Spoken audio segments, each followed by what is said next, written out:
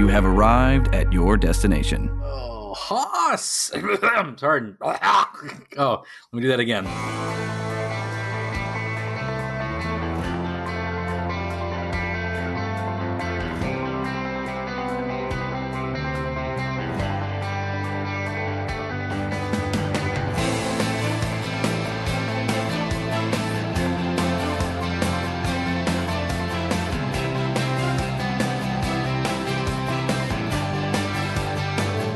Haas!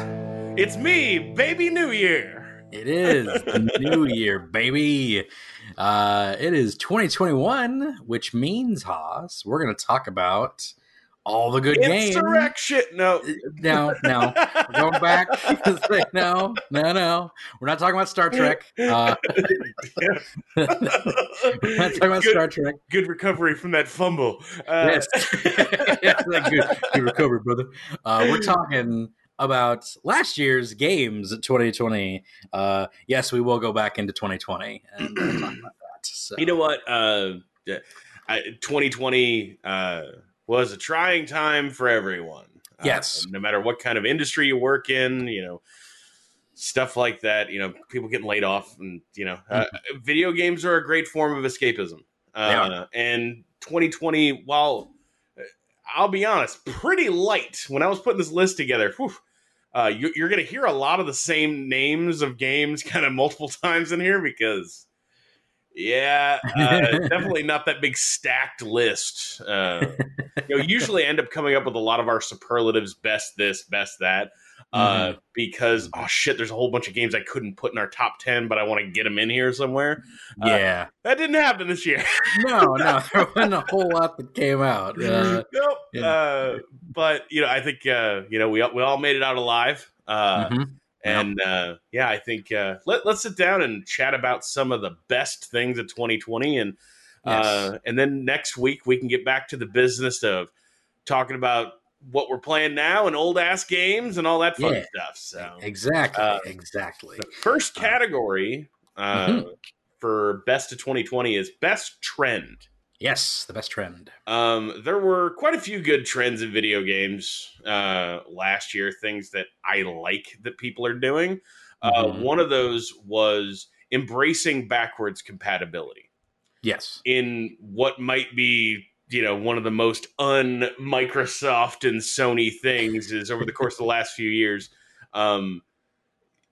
trying not to just sell you compilations of games from last generation on the new one. So there's kind of a multifaceted thing with here. Like Microsoft will even let you use controllers. Sony has an adapter that lets you use the old PSVR on the PS5. But also like PS4 and Xbox One games work on their successors. Right. Complete with any like Xbox One X enhancements, that kind of thing. But a lot of games are also getting next gen upgrades. In addition, which I think is pretty awesome.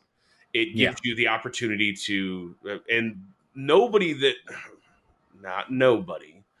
most companies haven't charged for this. But I would say you should go look at a copy of Call of Duty. Because if you don't buy the one that has the little sticker on it that says Series X on it, even though it comes in the same box and everything, that one doesn't get you the upgrade. You got to give them another $10. So be careful out there, everyone. Be careful. If you don't, gotta look for the sticker. What a fucking shit show too, man. Because Microsoft didn't want it to be that way. They didn't want to have these hard divides of just, next year nobody's going to be thinking about the Xbox One. Everybody's just going to be thinking about the Series X. So just give them the free upgrade. Who gives a shit? Why do you have to get $10 out of somebody? You already got 60. Who cares? I think that's very petty, but that's video games. That's corporate BS. So there can still be kind of crappy things in a good trend, though. But it seems like most companies have not tried to nickel and dime people, which I think is fantastic. Yes, that is good. even EA got in on the game. As long as you bought Madden by I think it was December 31st of last year, you got the new upgrade, which is a mess. that next gen version of Madden apparently fucked. But we got to take the good with the bad. 2020 was a weird year. It was a weird year, man. Yeah, we're gonna power through it. But yeah, it is interesting because there was a time when the companies seemed to be like, backwards compatibility, no way, we can't. And I understand the idea around it. Like, we can't just keep having things come out for past consoles and stuff like that, and keep retrofitting things. It would, you got to move forward in a certain way. But the difference between then and now is that this is just off the shelf PC parts that they're putting in these things. Yes, exactly. And every 5 years, I don't have to throw my whole computer away and all the games that came with it. Mm-hmm. Yeah, exactly. And these things are just computers, and embracing that more. Nobody wants a Windows 10 experience in the living room. They want a console video game experience in the living room. Yeah, exactly. Yeah. But at the same time, there are a lot of things that have just been accepted norms for PC games. I'm glad that these companies seem to be kind of at least, even if they're not embracing it, they're at least accepting it. Your super HD remix version of this game, like, you're gonna hit me for $40 again. Yeah, exactly. especially now that like most of these things, all they're doing is just saying that now it runs at 4K. And what else did you do? It's 4K. It's 4K. 60 frames per second. I don't know what else. And I'm fine if they're even like, hey, you got to pay us $5 if you want ray tracing, because you know what, those consoles don't do ray tracing very well. So I just won't pay that $5. Don't worry. Yeah. I will say the Spider-Man ray tracing stuff on the PlayStation 5 does seem good. But the only two games I've experienced so far that are heavily ray traced on the Series X were Watch Dogs and Devil May Cry 5. I bought that fucking Devil May Cry 5. I'm a fucking idiot. Like, I'm just like, well, I love Devil May Cry. It's true. And then I was playing through it going, dude, I own this game already. It's just ray traced. What have I done? And it's also got all the DLC, and I didn't own any of that stuff. So that's how I justified it in my head. But yeah, so next category is I changed the name of this category every year to something stupider. And this year, it's very stupid. Would you like to read it, Brandon? Yeah, this is the best game not from 2020 that got played a bunch in 2020. So, what game was that, Brandon? That game was Red Dead Redemption Dos, the second Red Dead game. I finally finished Red Dead 2, you guys. Yeah, there you go. Yay! Woo, you did it. It's a long game. It's a long game. I ended up with like well over 70 hours in it. It was like 78 hours or something crazy. And you didn't really do like the other stuff. No. I played fucking cards once. I killed the one animal they made me kill. Like, that's it, dude. You're the opposite of my buddy Mitch, who is still playing that game, still has not beaten it, and has just done new things every time he opens it up. He's just being a cowboy. I didn't even kill the bear. You know, the bear that they show you near the beginning? I didn't even go back and kill him. I didn't give a fuck. The bear is not bothering me now, so well, and I think as I have gotten older, I've learned more about myself, which is important. I think I've grown as a person in that I know that is just going to become a rabbit hole that I will fall down in, and at some point it won't be fulfilling enough for me, and I'll get bored and I'll stop playing the game. Right. But their main campaign is what interests me. So I just ran away from anything that looked like a side mission. Right. I didn't give a fuck. Right. I think I only shopped in a store like twice. Like, everything else was just stuff I picked up on the road, man. I was really being a cowboy. Right. But yeah, I really, really like that game. I really, really love the ending of that game. I Solid. really didn't like the epilogue in that game. The epilogue not good.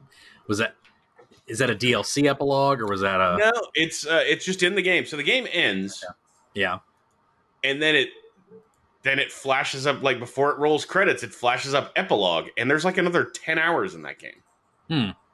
Interesting. And the problem I had with it was that I thought the epilogue told a good enough story. It just took forever for it to do that. Yeah. So and it kind of like you go back to the sort of missions that you would do at the beginning of the game. Mm-hmm. So the crazy thing about like Grand Theft Auto and stuff like that is that they always start with like, go here, kill this guy, go here, do a job, Right. like, and I was back to doing that sort of thing. Yeah. And I'm like, man, like I've been doing these like things where we're robbing trains and blowing shit up, and taking paddle boats over to islands that have jails on them to break dudes out of fucking jail and shit. Like that's the shit I'd been doing, Right. for like the last 40 hours. And then to go back for the last 10 hours of the game and spend a lot of your time doing the stuff from the beginning of the game kind of felt like shitty. Yeah. But I understand why they did it, because the game, it never even hit me until I was nearing the end of Red Dead 2's main campaign. Right. That's the death of the West, man. Yeah. And fortunes were won and lost, and destinies were playing out before you, in a lot of situations not even being guided by your own hand. Yeah. And I think that's a hell of a story. Yeah. And it won me over, man. Like, I loved it. I didn't, by the end of it, I didn't have any like serious emotional attachment to anybody or anything like that. I just thought it was a cool fucking story. Yeah. It's not, I would classify if there was a actual Western movie that I like that this is analogous to, it's Unforgiven. Yeah. Unforgiven is a solid. Oh man, I think Unforgiven is one of the best Westerns ever made. Yeah. Fuck Tombstone. I love Tombstone, but I love Tombstone, but fuck Tombstone. I can definitely see where Unforgiven would be the superior in people's minds. Yeah. Well, that was very much the death of the West story as well. Yes, exactly. And you enjoyed this so much, you went back and started playing the original. So yeah, and dude, that Xbox, I guess it was a 1X port for that. Mm-hmm. They had done an optimization for it. Runs at 4K. Nice. So it doesn't look all like, let me tell you, some of those 360 games that have not been given some love look a little rough on my 86-inch TV. That is, I guess that's the downside of having a. Yeah, the bigger you get, man, all that stuff that used to get hidden on my 50-inch screen, it ain't hidden no more. Yeah, exactly.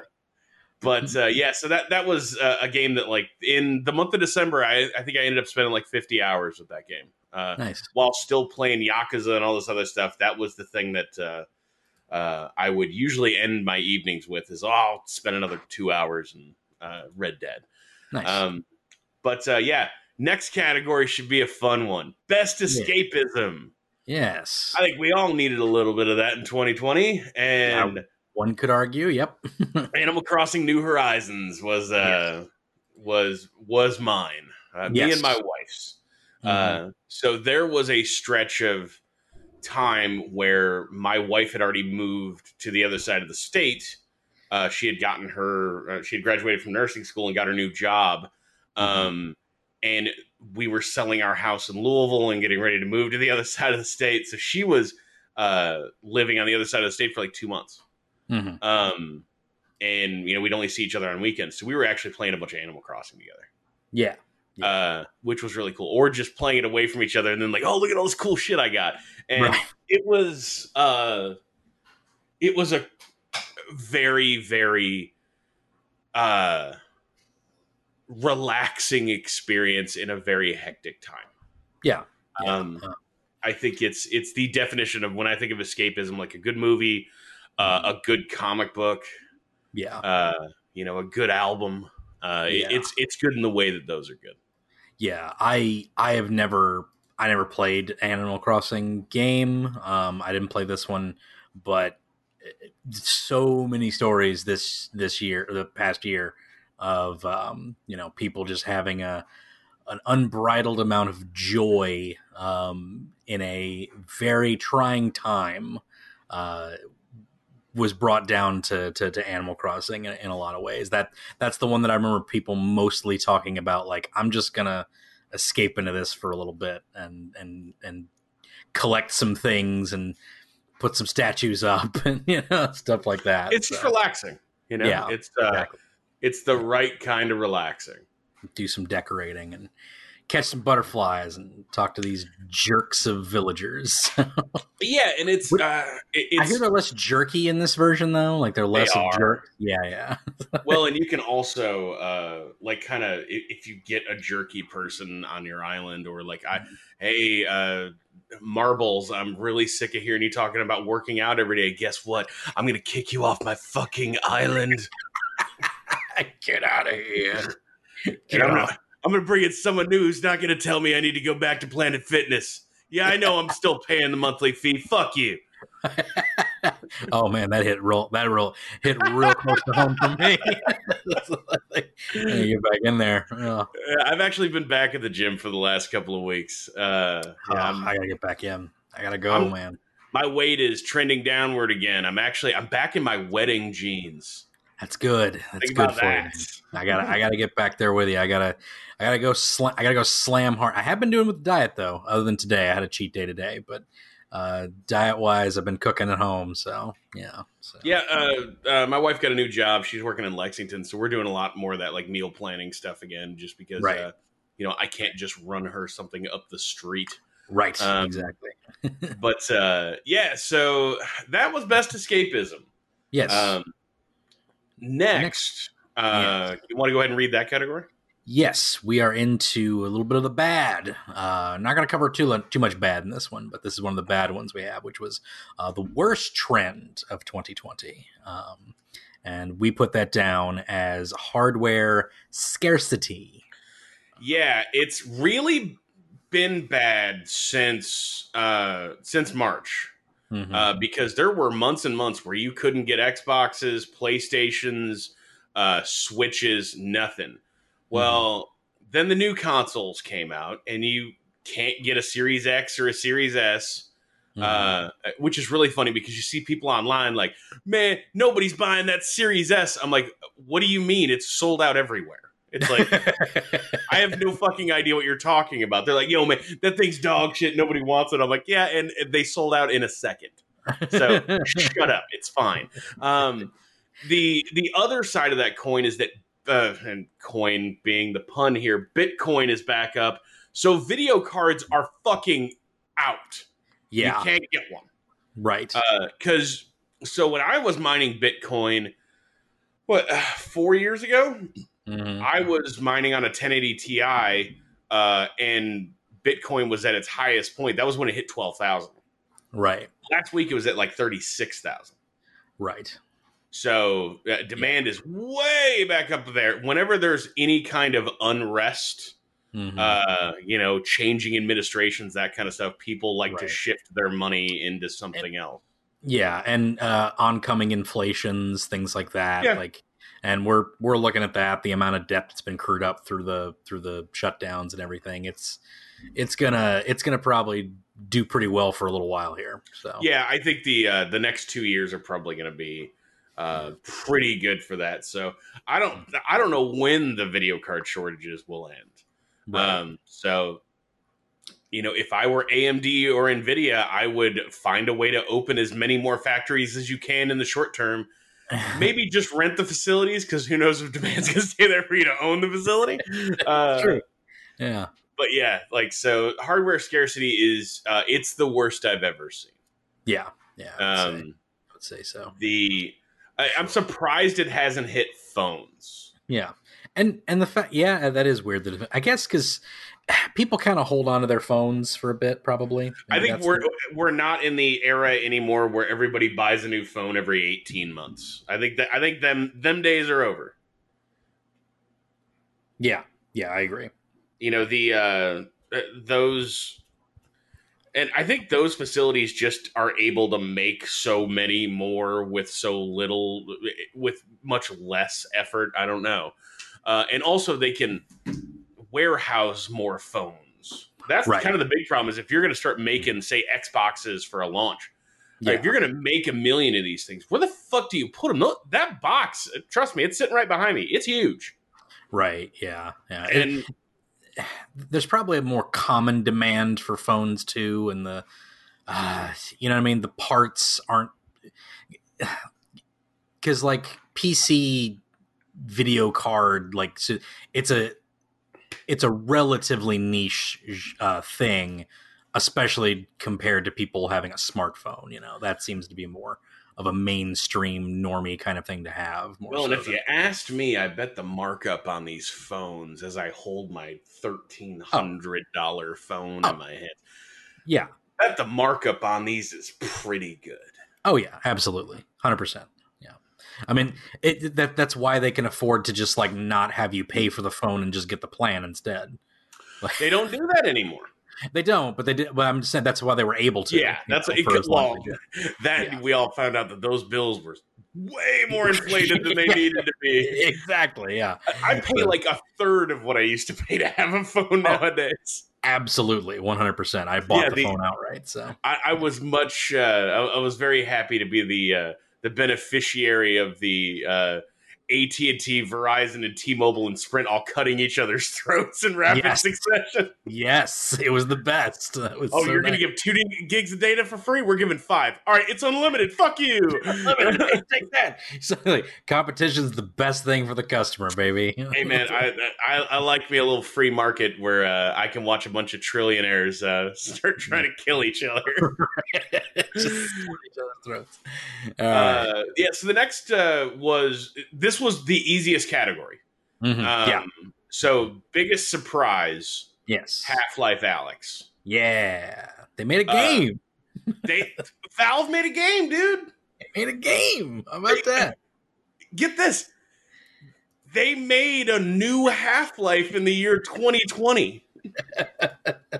It was not Half-Life 3, but It wasn't episode 3, it, but yeah. it's a really, really good. It's not a prequel. It's like a midquel.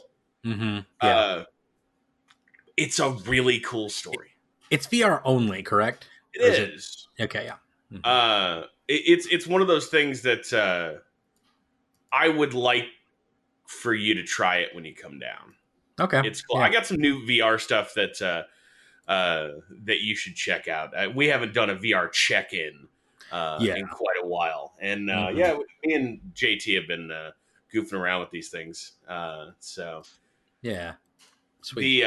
he bought the new one, the Oculus Quest 2, even though last summer we bought the Oculus Quest 1. He didn't seem to be wild about it. He thinks some of Right. the overall upgrade in resolution doesn't constitute the loss in color quality that you get from moving from an OLED to an LCD. Mm. But they were able to drop the price $100. Right. So you can get an Oculus Quest 2 that's a standalone VR headset or could also plug into your PC. $300. Yeah. I mean, pretty good. VR is starting to get to the price point where the average person would consider it. Yeah.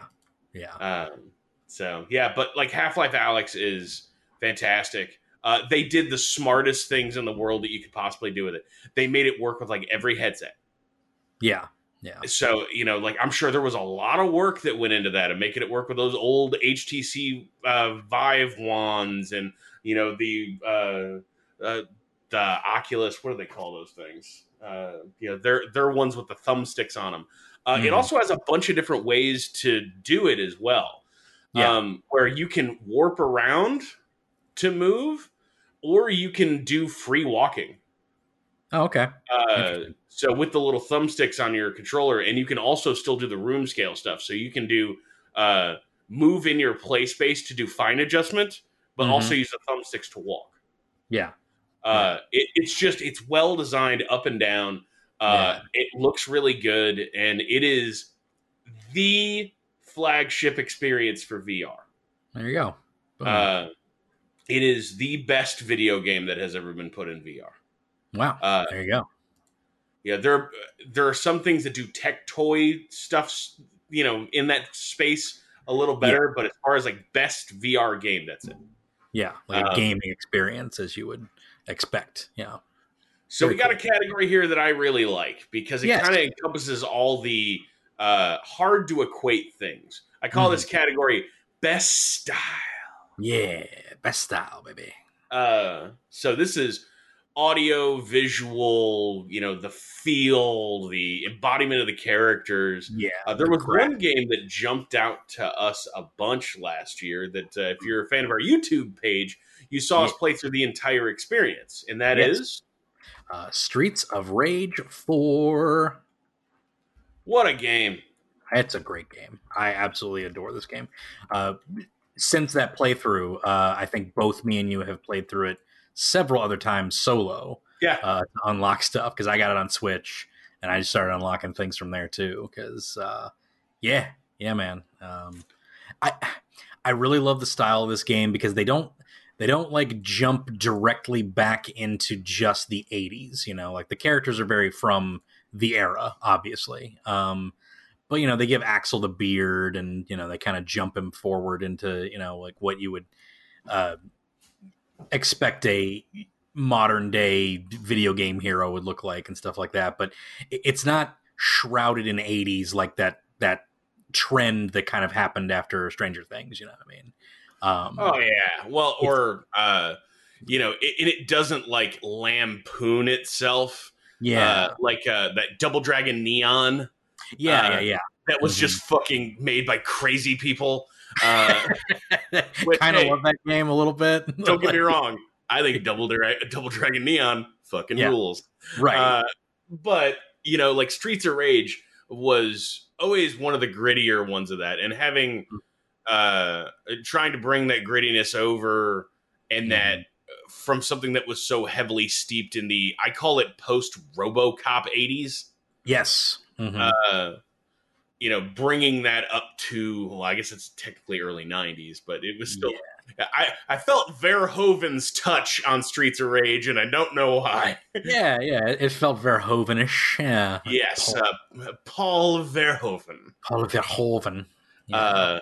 Give us back the air. Man, I fucking love Paul Verhoeven. Yeah, he's great. But yeah, like that's a lot of the character designs that I felt like were, inspired in the way that he liked to design. Yeah. But yeah, like I thought Streets of Rage 4 is arguably one of the best revivals, not a reboot. Right. But a revival of a dead franchise that we've seen in quite a long time. Yeah.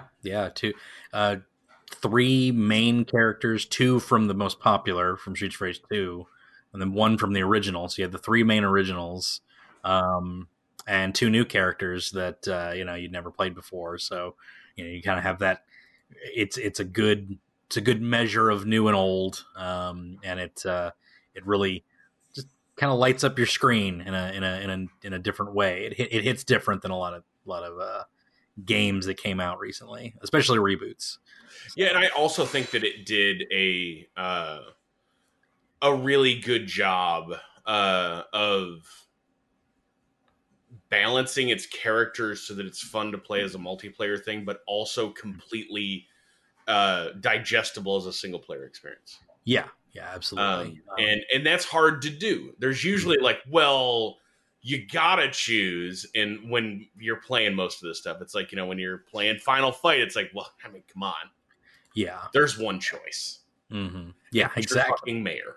Yeah, exactly. There's one guy. You don't pick Cody. You don't pick Guy. I mean, if you pick Cody, if somebody's already got Hagar, but realistically, if somebody's already on Hagar, you're like, I'll wait for next. No, I'm fine. I'm good. I'll wait for that dude to run out of quarters. Yeah, exactly. This game, I think, stretches its arms out far enough without jumping out of its own skin. So it works. It works really well. I enjoy it. And next on our list is the best looking game of the year. Yeah, it's, there's a lot of stuff that needs to be taken into consideration for a category with a flat name like best looking game. So Right. it's since we had like our style category, I kind of think of the best looking game more like a graphics technical kind of thing. Mm-hmm. But I think having a best graphics, parentheses, technical is just a little stodgy. Right. Yeah. Uh, Yeah. so yeah, like I had a few games I was looking at for this category. Mm-hmm. Um, so I really like the look of Cyberpunk in a lot of ways. Yeah. But I I don't know what if it was maybe part of my experience with the game or whatever, and I just saw so many graphical issues Sure. that are just tied to bugs and stuff like that that Mm-hmm. it just didn't feel like a well polished visual experience. Yeah. Yeah. I can see that. Um, Ghost of Tsushima, Mm-hmm. uh, I also think is like a really, really incredible looking game. Right. Um, and I really like its black and white mode options, and a lot of that like there's a lot of filters and things you can put on it to make it just look like a dope ass old kung fu movie, Mm-hmm. samurai flick, the stuff that China Yeah. used to push out in bulk. Yeah. Yeah. The I really liked that, but for me it had to be The Last of Us 2. Yeah. Yeah. I just think that the way that Naughty Dog continues to push forward Mm-hmm. uh, facial animation technology Yeah. Yeah. is kind of mind blowing. Yeah. Yeah. The way those characters emote is impressive by every stretch. You know. The You know. the way that they can put out a game, and every time they do, you think like, is Sony giving them access to hardware other people can't use or something? Like, it's just always a cut above everything else. Yeah. Uh, and yeah, I think that's, in our humble opinion, the best looking game of the year. I Yes. think that at a purely technology level, uh, if and when Cyberpunk fixes a lot of its wrongs, I still don't quite know that it bests The Last of Us 2 as far as just the way that the character animations and the facial expressions and the cutscene quality and everything else just comes together. It is that thing is pushing the PlayStation 4 in ways that I don't know how they were able Mhm. to do it. Yeah. But yeah, Last of Us 2, best looking game of 2020. Yeah. It was gorgeous. Absolutely beautiful to look at. Yeah. Next up, we talked about the look of something, and now the sound of something. The best soundtrack is the next one up. And I think you let me kind of pick this one out, which was nice. I don't know if you had any like thing that was like on the like that was in your wheelhouse of like what you thought was the best. Um, Mine, uh, I sort of cheated. I put the Tony Hawk 1 and 2 in there as my placeholder until you right, came to the table with a better option. right, And I think it's a little unfair for a game from 22 years ago that already had its opportunity to win Best Soundtrack, right. just doing it again. Just doing it again. But if it was that good, I mean, who knows? No, we went with Panzer Paladin for this one. Panzer Paladin is a rad little game that's kind of an homage to your Japanese mecha anime type of things. Has an NES quality, I would say NES quality to the graphics, and that is shared within within the soundtrack. Very Shovel Knight with this soundtrack. I think there was one time when we talked about like this retro style of soundtracks and stuff that you would hear. Like you kind of have this cleanliness with that sort of retro style when you do that, you know. Um, and I think they do a good job of like kind of like it sounds like something you could compose on the Super NES, where you if you had to, you know what I mean? Yeah, that actually is something that really kind of bothers me with Mm-hmm. a lot of those, like, oh, this is an 8-bit inspired game, and then like all the, like the color palette and the sound is from the 16-bit era. It's like, Right. I don't like mixing my nostalgia. I know that's a weird line to draw, but Right. that's just how I roll. So it's good to hear that it's look and sound is in lockstep. Yeah, it feels very, you know, like again, like that chip tune type of run to it, and it has the level selects kind of like Mega Man, and you have like a hub world, and you select the worlds and stuff like that. So you know each boss has their each boss slash country that you go to has like its own kind of sound to it. I really love the China level. I think the Chinese level is like probably my favorite uh, score from the whole thing. But if you haven't if you don't have the game or you haven't played the game yet, it's available on YouTube. You can go on and listen to the whole Panzer Paladin OST, and yeah, it's really rad. It's really good, and I love that old chip tune style of music. I've always been a sucker for that since well before Shovel Knight, even. So Very cool. yeah, so that's best soundtrack. So Was that last piece of Shovel Knight? Was that this year? yes, the King Knight was this year. I have yet to play that one. I have I, it. I liked it. It's not something that would have snuck into a top 10, but if we did a top 20, it would definitely be in there. Yeah. And you already bought it, so you might as Right. well play it. Yeah, exactly. So Man, that kickstart, 10 years ago, it's really yeah, continued to pay off here. it's paid off. You get four extra game or 4 games out of it. So it's crazy. So I bet they're glad to be done with that. yeah. Like, they can Time finally time for move on with their lives. yeah, time for Shovel Knight 2. Oh, God. Son of a bitch. Why? No, Shovel Knight X. X. Yeah, The Shovel Knight futuristic X. one. Yeah, where he has a slide move. He's like, So yeah, that was best soundtrack, but we've reached our final superlative, and it's not a great one. It's biggest disappointment.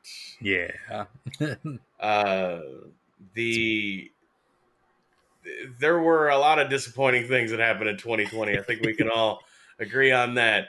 Definitely. But nothing was as public, messy, and just honestly shouldn't have happened. Yes. As much as Cyberpunk 2077. Yes. Agreed. Yeah. So let's kind of just go through a little bit of the timeline. The game got pushed like 3 times this year. They ended up locking in a December 12th, I think it was, date. And they were like dead set, yo, we're going to do this. Yeah. Now a lot of people are curious if the only reason they set themselves up a late December date was because if they didn't, they would have to give back some marketing funds or something. Yeah. But we'll figure. Time will flush a lot of those details out, I'm sure. But so the game came out, and on what was, until like a month or two before the thing came out, like cutting edge hardware, like 2080 Ti's and RTX 2080s and stuff like that. That game runs rough. It is incredibly, incredibly demanding, and that's the good PC version. Yeah. And that's the version that's not having a class action lawsuit filed about itself. I mean, that game is just it's rough in a lot of ways. Yeah. Absolutely. Very glitchy, a lot of minor nuisance bugs and crashes, and all that kind of stuff. But the real problem was specifically the base PS4 and base Xbox One. Yeah. Those versions like just don't fucking run. Yeah. I mean, you're talking single digit frame rates in a lot of situations in those games. Yeah. Yeah. And It's a trend we've seen before where console versions kind of suck, or the PC version doesn't really line up very well. You know, Batman. Rocksteady does not translate very well to PC in a lot of in a lot of ways, but console they run fine.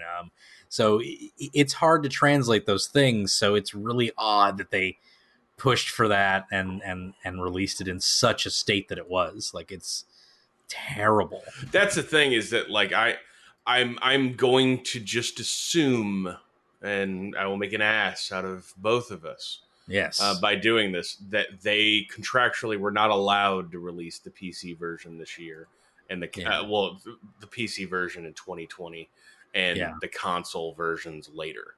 Right. And someone had to have known, yes, that just wasn't going to come together.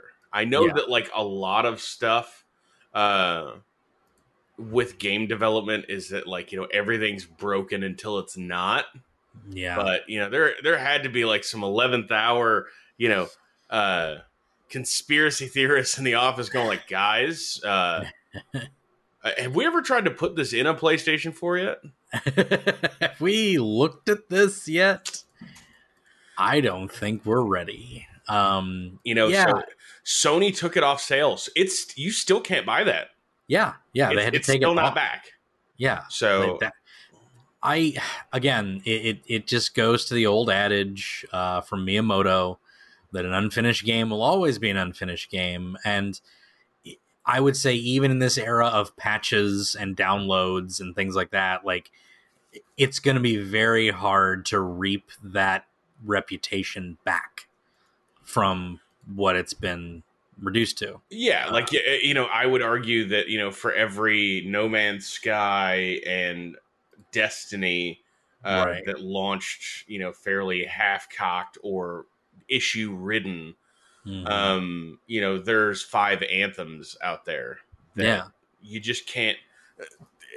We can't all just go out there and blindly pay $60 for games and go, oh, I guess I'll just check back in 6 months and see if they bothered to fix it.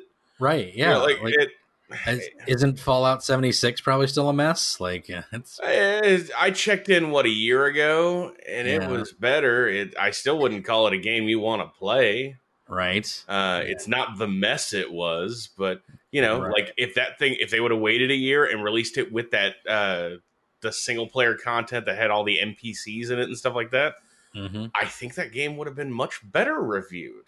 Yeah. And maybe have not tossed gasoline on the corpse of that franchise. Exactly. So, you know, I don't know if they come back from this. They'll have to pull a real, like you said, No Man's Sky in order to come back from it. And that's a hard thing to pull off. Like, people didn't believe No Man's Sky could pull that off when it happened. And I think there's actually something that about the biggest disappointment category that does ring true as well, beyond like the console versions problems and all that kind of stuff. This is an aggressively ordinary game. Absolutely. You know, I'm having fun playing through it. You'll be seeing that video coming out this week. I'm having a little fun playing through it with Eric, but that's more in just we're having a playthrough. So like there's fun to be had in just that, you know what I mean? Yeah, and not saying bad. Yeah. It's just ordinary. It's just doing video game shit. Yeah, it's just that stuff you see from that type of game, that type of, quote, open world game, but first you have to go through these ramrodded sections and do these missions, and you have map barf immediately, and it's just like, okay. Here's my question. Why doesn't that city have subways? Subways are, I don't know, they're degraded. You can't get a head wise. Oh, like this, your character owns a Ford fucking Pinto in a fucking cyberplex super world. Yeah, we don't have subways. Well, you don't want to block out the Wi-Fi to your brain, so you don't go into the subway. So I think we could have eventually figured out how to fucking put Wi-Fi in a tunnel, dude. right, You know, I don't like know. that kind of bothers me. It's the idea that like even on the PC with like crowd densities turned all the way up, I still feel like the streets are really empty. Like when Yeah. I think Future City, I think like Demolition Man. Oh yeah, yeah, for sure. And for some reason, the game is the biggest disappointment of the year because it's not enough like Demolition Man. That's that's a high bar though, Demolition Man. So I happen to think that is one of the best pieces of shit that Sylvester Stallone put out in the 90s. dude, that movie has only aged better. It's like wine. It if you watch It's so accurate now. it is. It like gets more accurate as time goes along. It's kind of scary. Like it's kind of scary from the corporate sponsorships everywhere to the the niceties Oh overtaking yeah. everyone's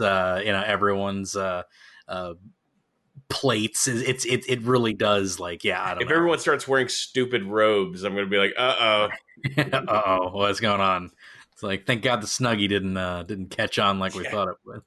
The Dan Cortez from MTV Sports playing the Jolly Green Giant song on the piano at Taco Bell. That's my favorite memory of that movie. Right, there you go. But yeah, it's Cyberpunk 77, even if you take in like, oh, let's fix all the bugs, it still isn't like does it live up to the hype of what 6 year fanfare? 8. 8 years of fanfare. Yeah. 2012 when that thing was announced, Yeah. wasn't it? Yeah. Yeah, So, yeah. and the only other thing that I'll say about it is that, I think while The Witcher didn't necessarily reinvent the wheel as far as open world fantasy RPGs goes, it just every single part of it fucking stuck the landing. Mm-hmm. And even if it's not the best one you'd ever played, it was a great one. Yeah. Like, and I think that game did environmental storytelling so fucking well. Because, like, all right, so, like, I'll be randomly driving down the street in Cyberpunk, and then there's just a bunch of blue, like, cop NPCs shooting these red, like, net runner guys, and you don't know why, and there's no context to it, and you can intervene in it, but why would you? It doesn't matter. It doesn't, Right. I'm not going to get some cool story bit afterwards. Right. It's just there. Yeah.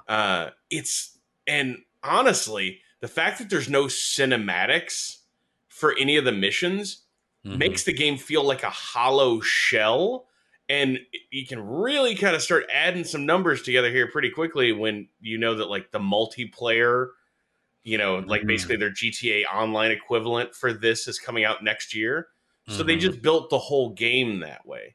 Right. So everything in that game is done with a fucking cell phone. I can count on one hand the amount of like in my 20 something hours I spent on that game, actual like cinematics I had. Right. You know, almost everything is just like somebody calling you on the phone, just go like, hey, yeah, so I heard that you like murdering and I need some dudes murdered. And do you want to buy a car? And that can help with like immersing yourself into that into the game in a few ways that you're not being interrupted by something. But yeah, it's just kind of like but GTA 5 and GTA 4 did that well. They did not do it well. Yeah, exactly. And there's you expect some type of like flair and sparkles on something that's had 8 years of development. And the whole thing just looks incredibly expensive. Like they weren't just sitting around, jerking each other off for 8 years. They were making a video game.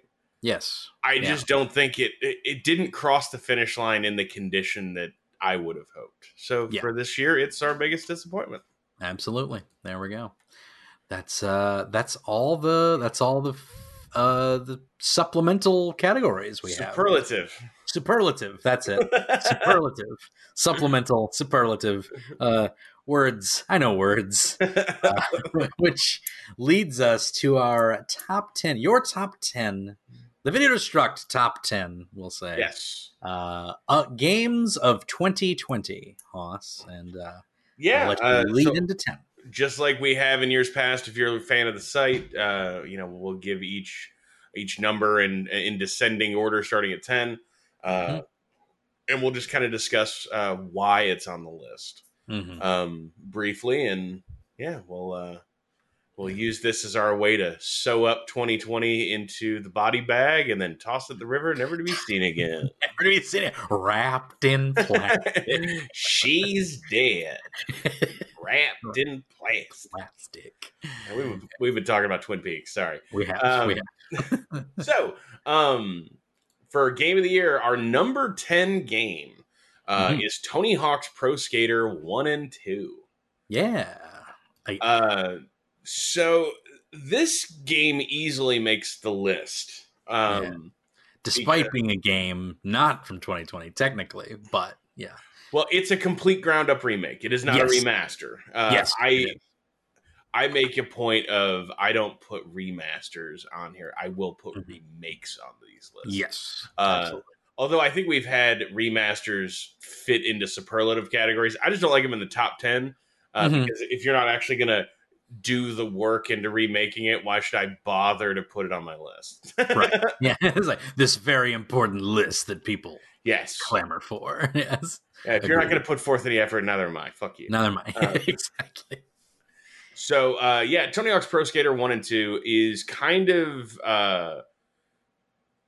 it's, to me, it is nostalgia pudding. I could just eat it all day long. Right. It is very fascinating what this team was able to do. Right. Because this is not the first time that someone has tried to remake Tony Hawk 1. That was for the Xbox Live Arcade in 2011 by Robomoto, the people who did like Tony Hawk's Ride and Tony Hawk's Shred, the one that came with the actual physical skateboard. Yeah. They tried to do, I think they called it Tony Hawk's Pro Skater Classic, I think is what it was called. It was awful. The physics were all wrong. I remember that being a really, really bad attempt at that. It was the final like nail in the coffin of Activision cashing out of the Tony Hawk game, as it were. So to see them come back with a lot of legacy people that still worked at Activision after Neversoft, the original creators of Tony Hawk, got disbanded several years back. It's good to see them team together with some folks who had done ports of Tony Hawk games within Activision and forming a new studio to reboot the franchise. The nice thing about Tony Hawk's Pro Skater 1 and 2 was it was priced right. It was $40. It came out late summer when nothing was out. And it is a perfect recreation of the original game. The nice thing about it as well is that, it's all of the content from Tony Hawk 1 and 2, but it also has the revert in it that wasn't introduced until Tony Hawk 3. That was the move where you can basically, once you land off of a half pipe or a jump of some kind, you hit the revert button and you do like a 180-degree spin on the board, which can pop into a manual.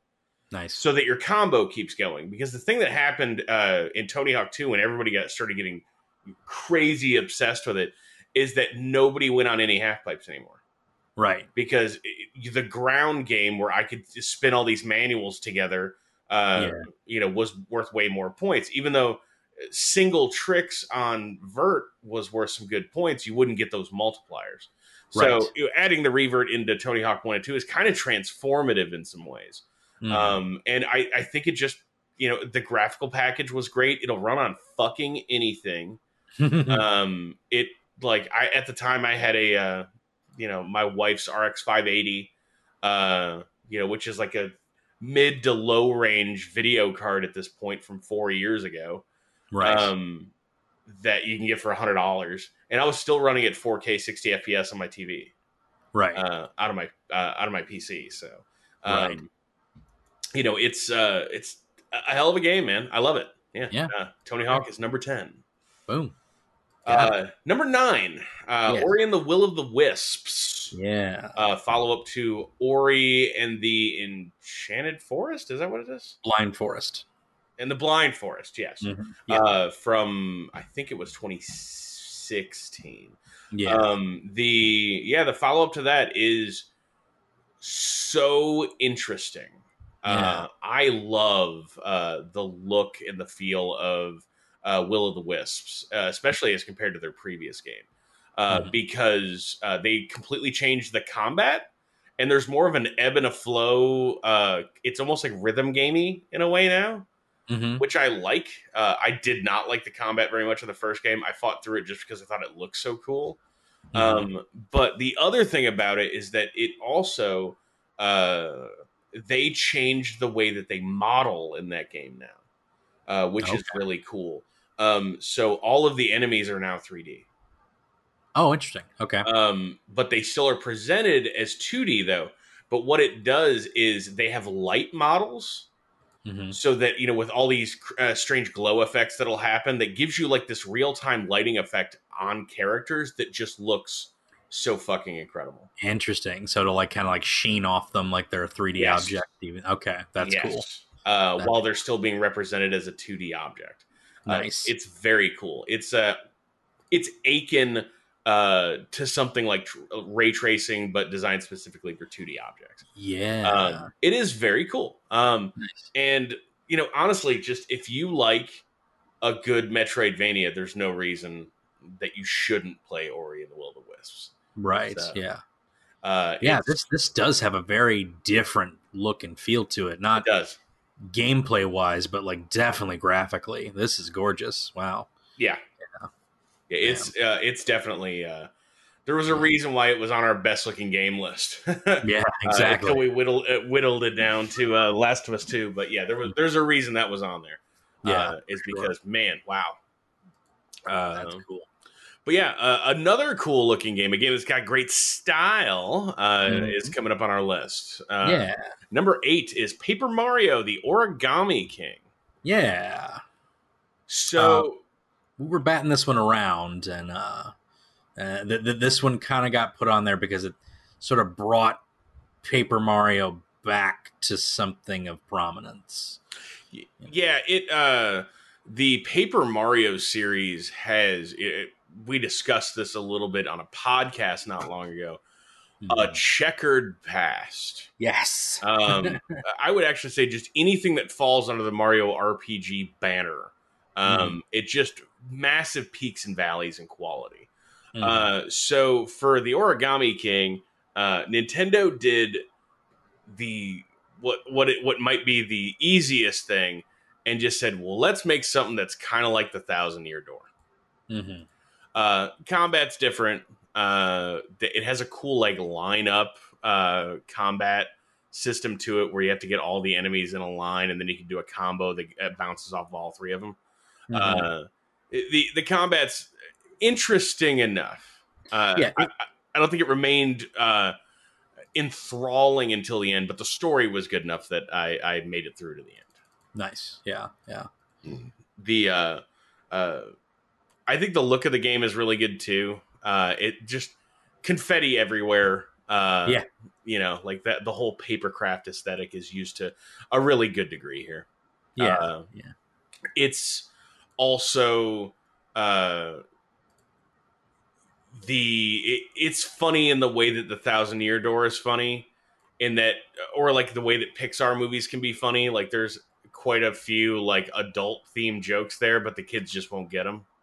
It's like it's not like they're talking about Mario's dick or anything, but they put more adult centric jokes in there for you to enjoy, which I find fun. That's kind of typical of the Paper Marios. The translators kind of like to throw in little like puns that kids wouldn't understand. Exactly. There's a second layer to that joke, and the first one can still be enjoyed even if you don't get to the second layer. Yeah, Which I think is it's foundational to children's entertainment. Because if I over the Christmas break, let's just say I watched an unhealthy amount of children's YouTube. That is the worst thing. What was that for? I was at my sister's house. Oh, right. And right. my niece is 3. Kids. Gotcha. And yes. oh my fucking God. It's mind numbing. Thank God my youngest cousin, or my cousin's kid, she's past that phase, because that was mind numbing to watch. And it's just like there's 2 things that she watches. One is like a fake Power Rangers, but they're just wearing Power Rangers costumes. They're called the Ninja Kids. Okay. Yeah. These kids are apparently worth like $50 million. And then this kid named Ryan. Just a kid named Ryan. Who opens toys. Okay, yeah. The open toy kid. All right. Yeah. Yeah. And he's worth like $40 million, and then I wanted to kill myself. Oh, never measure your own success on a kid who opens toys. No, you're never going to like the results. You're never going to like the results. I'm almost 40, and I fucking hate this 3-year-old. What is this nonsense? But yeah, so moving on from that, our number 7 game of the year is going to be Gears Tactics. Yeah, so this one slipped by me entirely somehow. It came out like late spring. Okay. It was a PC only release at the time.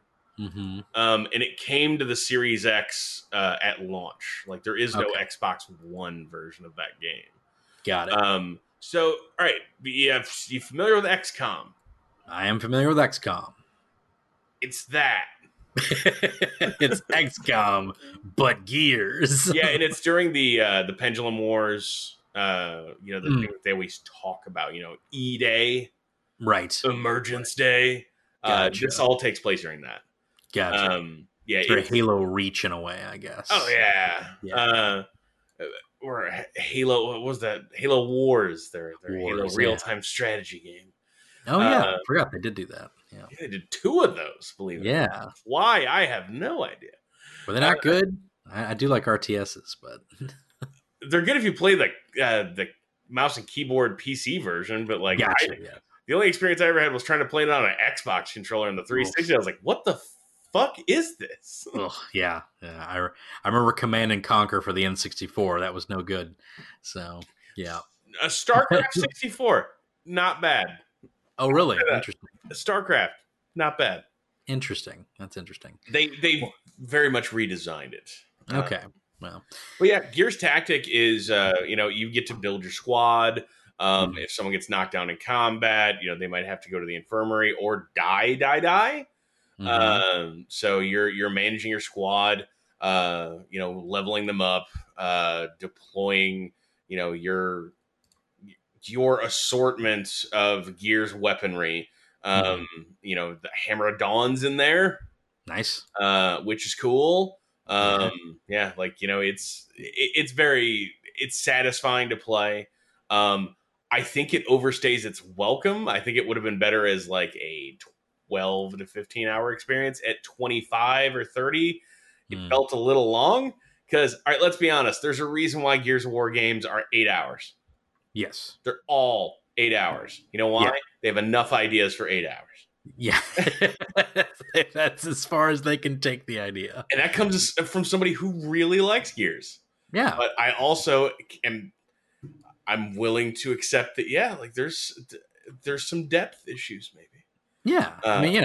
Not everything has to have like a bunch of, like depth to it. Something can be a fun romp in a puddle, right? I what can I say? I have a soft spot for grim bald men with giant teeth. Yeah.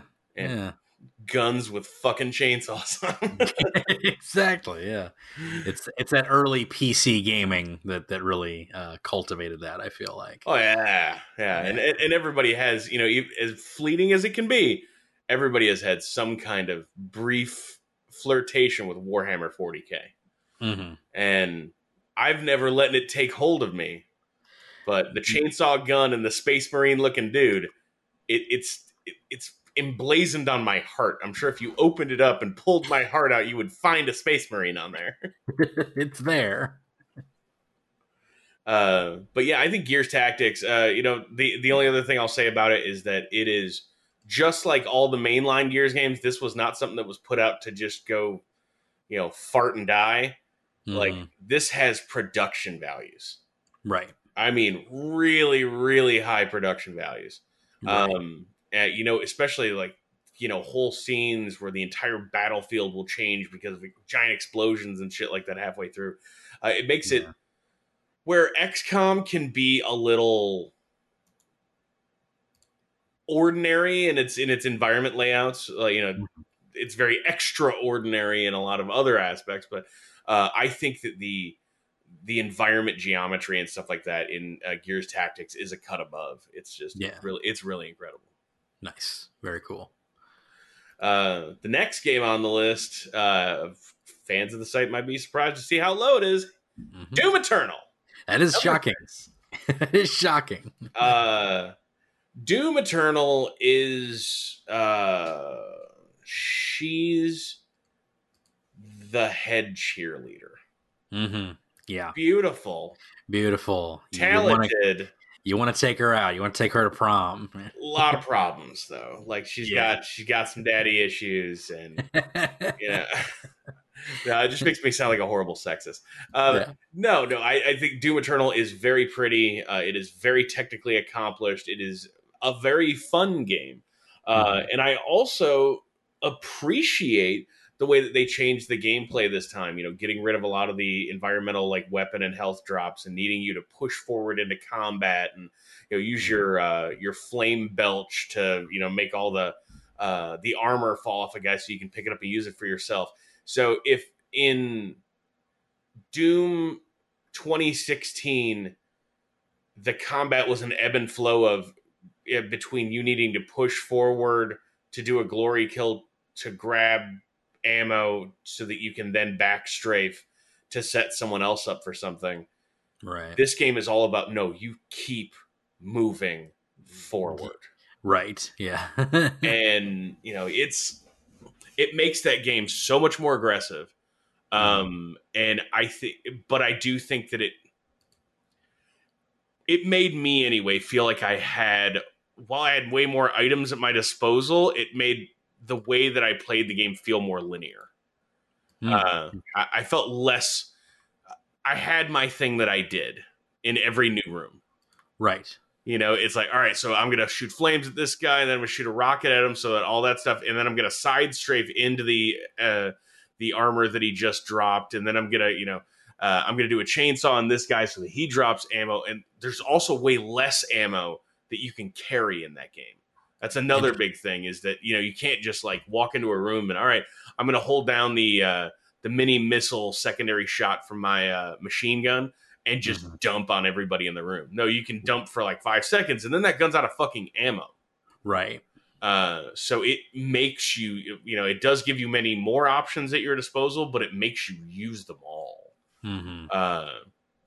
And I respect that, but at the same time, it's like, you know, I really liked being able to walk into a room and just shoot mini missiles at everybody. I had a really good time doing that. So maybe I just want that back in my experience. I have a complicated relationship with the game. I love it. I do think it is one of the best games of the year. And I liked its DLC a lot. And it holds a special honor that I want to send them a plaque in the mail. That is the hardest piece of DLC I've ever seen in my entire life. Yes, you've mentioned that. That is the toughest one ever. It's honestly the toughest thing I think I've ever played. That's crazy. That's coming from somebody who beat Doom Eternal on ultra violence. I was having a hard time getting through it on casual. Yeah, and Like, you play all the Halos to their completion at like the highest I'm a levels. big legendary guy for those. Yeah, But yeah, it's really hard. It's really really hard. there you go. But yeah, I did like it a lot. Cool. Far be it for me to, yeah. ding something for being hard, considering how much I, rant and rave about liking Dark Souls. So. Yeah, I mean, it cracked the top 10, so It did, and it got beat out to being in the top 5 by our number 5 game, Streets of Rage 4. Yeah, Brandon, you and me played through that game when it came out. And I went into that thinking that game would be trash. Really? Like trash? Like not even just like okay, like just like I was thinking Final Fight Streetwise kind of. Oh man. I'm glad it was not that for you. It wasn't at all. I fucking had a blast with it. Yeah. And I remember I think we had just beaten the second stage, and I was like, man, this is really good. And I looked over at you, and you were like, yeah. Yeah, wow, feels good. Maybe I like the Streets of Rage game. Because I was sort of in the same boat with you. Not that I thought that it was going to be trash, because I'm I don't, for a beat 'em up, I'm just kind of like, oh, I just kind of want to experience Streets of Rage again. Like if it is Streets of Rage 2, then I'll be happy, right? But it kind of transcended it a little bit more. It gave it a little bit more flair. It updated it without again without jumping out of its skin. It knew what it was, but it gave you enough differences to really run through it. And I think we really noticed that when we switched players or switched characters halfway through, because we went classic with Axel and Blaze first, and then we went Adam and Cherry for the next run, and that felt really good because they felt very different. Yeah, at the point in a beat 'em up where you start to feel like, oh, I'm kind of just mashing out these same 4 different moves, and this is what I do with this guy. It was like a really refreshing switch that I hadn't anticipated. Yeah. Cherry was more rhythmic. She was faster. I don't know how Adam played differently for you, but yeah, it was interesting to denote that while we were playing. I thought that was cool. Yeah, so. I really ended up having a great time with it, even by myself. As mentioned earlier on this, went back and played some more just to unlock more costumes and stuff. Like, I really, really liked that game. Yeah. Which is something I had not anticipated. Yeah. Because, even when the beat 'em up genre was revived, let's say 8 to 10 years ago, around the time that Castle Crashers came out and Scott Pilgrim and stuff like that, I didn't like those games. Right. I just, for me, I think it just hadn't been enough time yet. Because I'm like, man, I know I blew $40 on, the Turtles fucking arcade game, not that long ago, boys. I'm good. Right. Yeah. But I like it more. I also think that Streets of Rage has a lot more depth to it than something like Turtles or Simpsons or something like that. Yeah, I agree. Yeah. It's more in the River City Ransom kind of milieu, although it does have a sweet store that you can go into. Does have a sweet store, yes.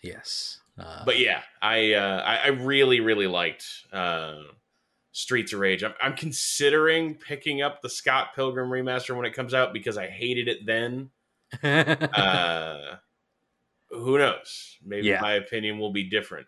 I'm definitely picking that one up because I enjoyed that, and then it disappeared for a long time, so I don't want it to disappear again. So I'm probably gonna get the special edition for it. So yeah, it was such a, I don't know. I really, when Scott Pilgrim came out, I think my big problem is that I thought that movie looked like shit.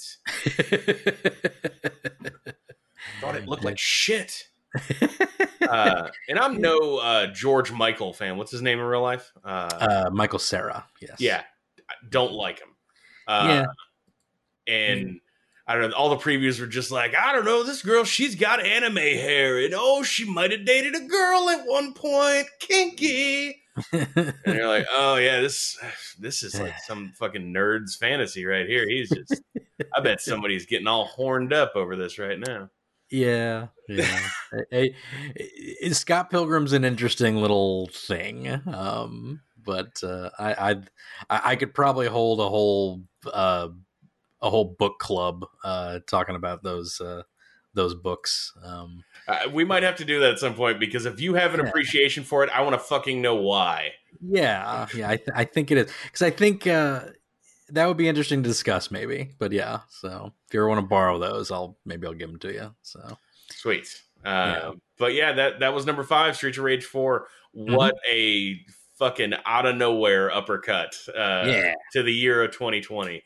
I had a great time, not only with the game, but like, man, that was the first time in a really long time that I had played co-op on a couch. Right, same here. That's good. This is, it feels good. Yeah. But next, we're into the big, what I consider to be the heavy hitters of this year. Yeah. And I think that any of these top 4 games you could put as a number 1 game of the year, and I would be happy. So, number 4 is Half-Life Alyx. Yes. Speaking of surprises or unexpected uppercuts. Yes. Half-Life Alyx was one of the most, like, if you'd have told me at the end of 2019 that in the next 4 months they're going to announce and release a PC VR exclusive sequel to Half-Life, I would have said, all right, I'll take some of what you're smoking. You're full of it. Yeah. Yeah, great. Let me know how your predictions turn out there, Chief. But yeah, it happened. So I believe it was in January at CES is when they announced it, and then the game came out 4/20, bro. Yeah, it was April 20th. And when I talk high dollar production values in video games, this is the sort of stuff that I'm talking about. Valve really, really went to the trenches to build an experience unlike any other, where you're in City 17 and everything is so tactile and feels so good on a fucking massive variety of hardware. The idea that you can have one of those Windows mixed reality headsets and still get a comparable experience to someone who's got a $1,500 Valve Index is a tribute to their designers. Working with all the discrete platforms of VR and making sure that everyone was able to A, play this thing, and B, get a quality experience out of it. Because if there's one thing that I'm an Oculus owner. I don't love that I'm an Oculus owner, but I think they make the best value products right now. But one of the problems that I've always had with Oculus is that they chop up the user base. They have their exclusive store and their exclusive games. I don't think there's anywhere near enough install base at this point where we can start chopping everybody up into little pieces of pie. So that's it's a complaint I have about VR, and it's one of the reasons I think it's continued to be a fledgling endeavor. For a lot of people. But Valve has been big into VR. The Vive wasn't Valve; it was actually an HTC creation, but Valve was working with them to help them hone software. To help mature that before that thing launched. And then Valve used that experience to make their Index, which is their headset with their crazy knuckle controllers and all that shit. Have you seen the Knuckles controllers they have for that? I have, yes. How it you're basically putting your hand into that thing. That is weird. It's kind of like a power glove. I really wish those Indexes weren't as expensive as they are, because I'd like to own one. But yeah, so Half-Life Alyx, and you'll notice I've talked about hardware almost as much as I've talked about the game. Right. And it's because this felt like the culmination of, this is why they built all this tech into these headsets. is they were, Right. we were all waiting for someone to like truly grab a hold of this. Primarily, Half-Life Alyx kind of plays out like a horror experience. Mm-hmm. There's a lot of jump scares with head crabs and stuff like that. Yeah. But if you're somebody who doesn't normally like that kind of stuff, I wouldn't let that deter you. I think there's a lot of heart. There's still funny stuff. How Half-Life occasionally has their jokes actually come off funnier in the games than they probably should, just because the rest of it is always so dour that whenever somebody says a joke, you're like, ha ha ha, all right. Yeah. Weird Polish guy. Let's do this. Nice. But yeah, like Half-Life Alyx is, it runs on really, 5-year-old, quote unquote VR ready gaming rigs incredibly well. Mm-hmm. And there's one complaint I did have about it in the hardware-y, well, the graphics, kind of section is that if you turn that thing on ultra and then you turn it on ultra low, I kind of barely notice a difference with it. It doesn't really like scale up that well. But the nice thing about it is that it scales down so everybody can play it. Right. It doesn't have that cyberpunk issue of well, this just doesn't work for me. Right. Yeah, it's just, I don't know. All I see is a gray block and then my computer crashed. Right. Nothing worked. You ever had a computer crash in VR? No. You'll want to barf. Yeah. Real bad. Yeah. I'm sure it's quite terrifying almost. Yeah, I've had that happen a few times.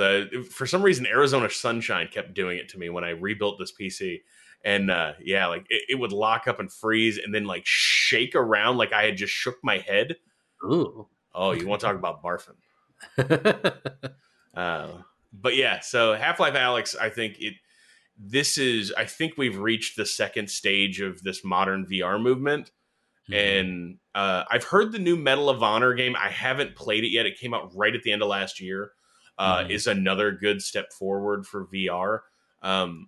I like that we started VR with like a lot of toys, like Job Simulator and stuff like that. But yeah, I think for this to continue to break out more and more and branch out more, two things have to happen. You need to slow down the speed with which you're releasing new headsets.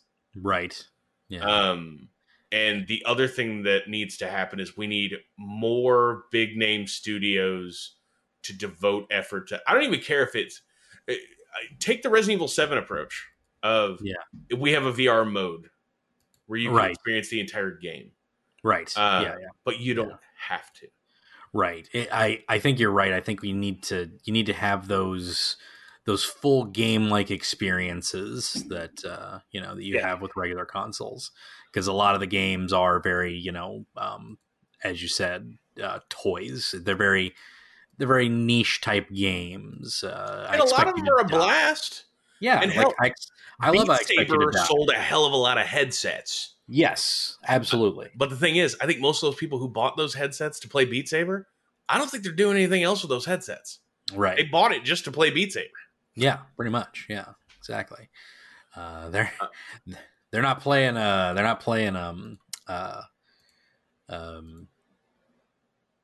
I forget the game now. I Expect You to Die or any of the other. Things, so I don't know that they're necessarily branching out into Super Hot. Yeah, exactly. Yeah, Super Hot or anything like that. So and who knows? They might be, but like the curious thing is that like Oculus is owned by Facebook. And so you don't really get a lot of optics on, well, how many of these headsets have you sold? Mm-hmm. Because the thing about the Oculus is that ever since the Quest came out, they're basically sold out all the time. Right. So somebody's out here buying these fucking things. Right. Yeah. And at a certain point, if we get the install base big enough, it's going to make people want to make games. Like Valve made Half-Life Alyx because they think VR is cool and they don't have to make video games to make money. Yeah, exactly. Like that's why they made Half-Life Alyx, is that they think that shit's cool. Well, I also think it was probably like a test run of like, okay, so we have competitors now. You have the Epic Game Store, you have, things like that. So I think it was also like a test ground of like, are we still good with this since we got Origin Epic on our, kind of running on our competition. Like, Well, and you need exclusive games. I mean, even yeah. if it's only like one a year, it's like you got to keep people on the Steam store. I Mm-hmm. don't think I. All right, I think I have to stop mid sentence here. Okay, Yeah. I spend more time on other services now than I do on Steam. Yeah. Yeah. What? Like between playing games on Game Pass and playing games on that I get for free most of the time off the Epic Game Store and shit like this. I Right. think I do spend more time on other places, but I probably still spend more money on Mm-hmm. Steam. Yeah.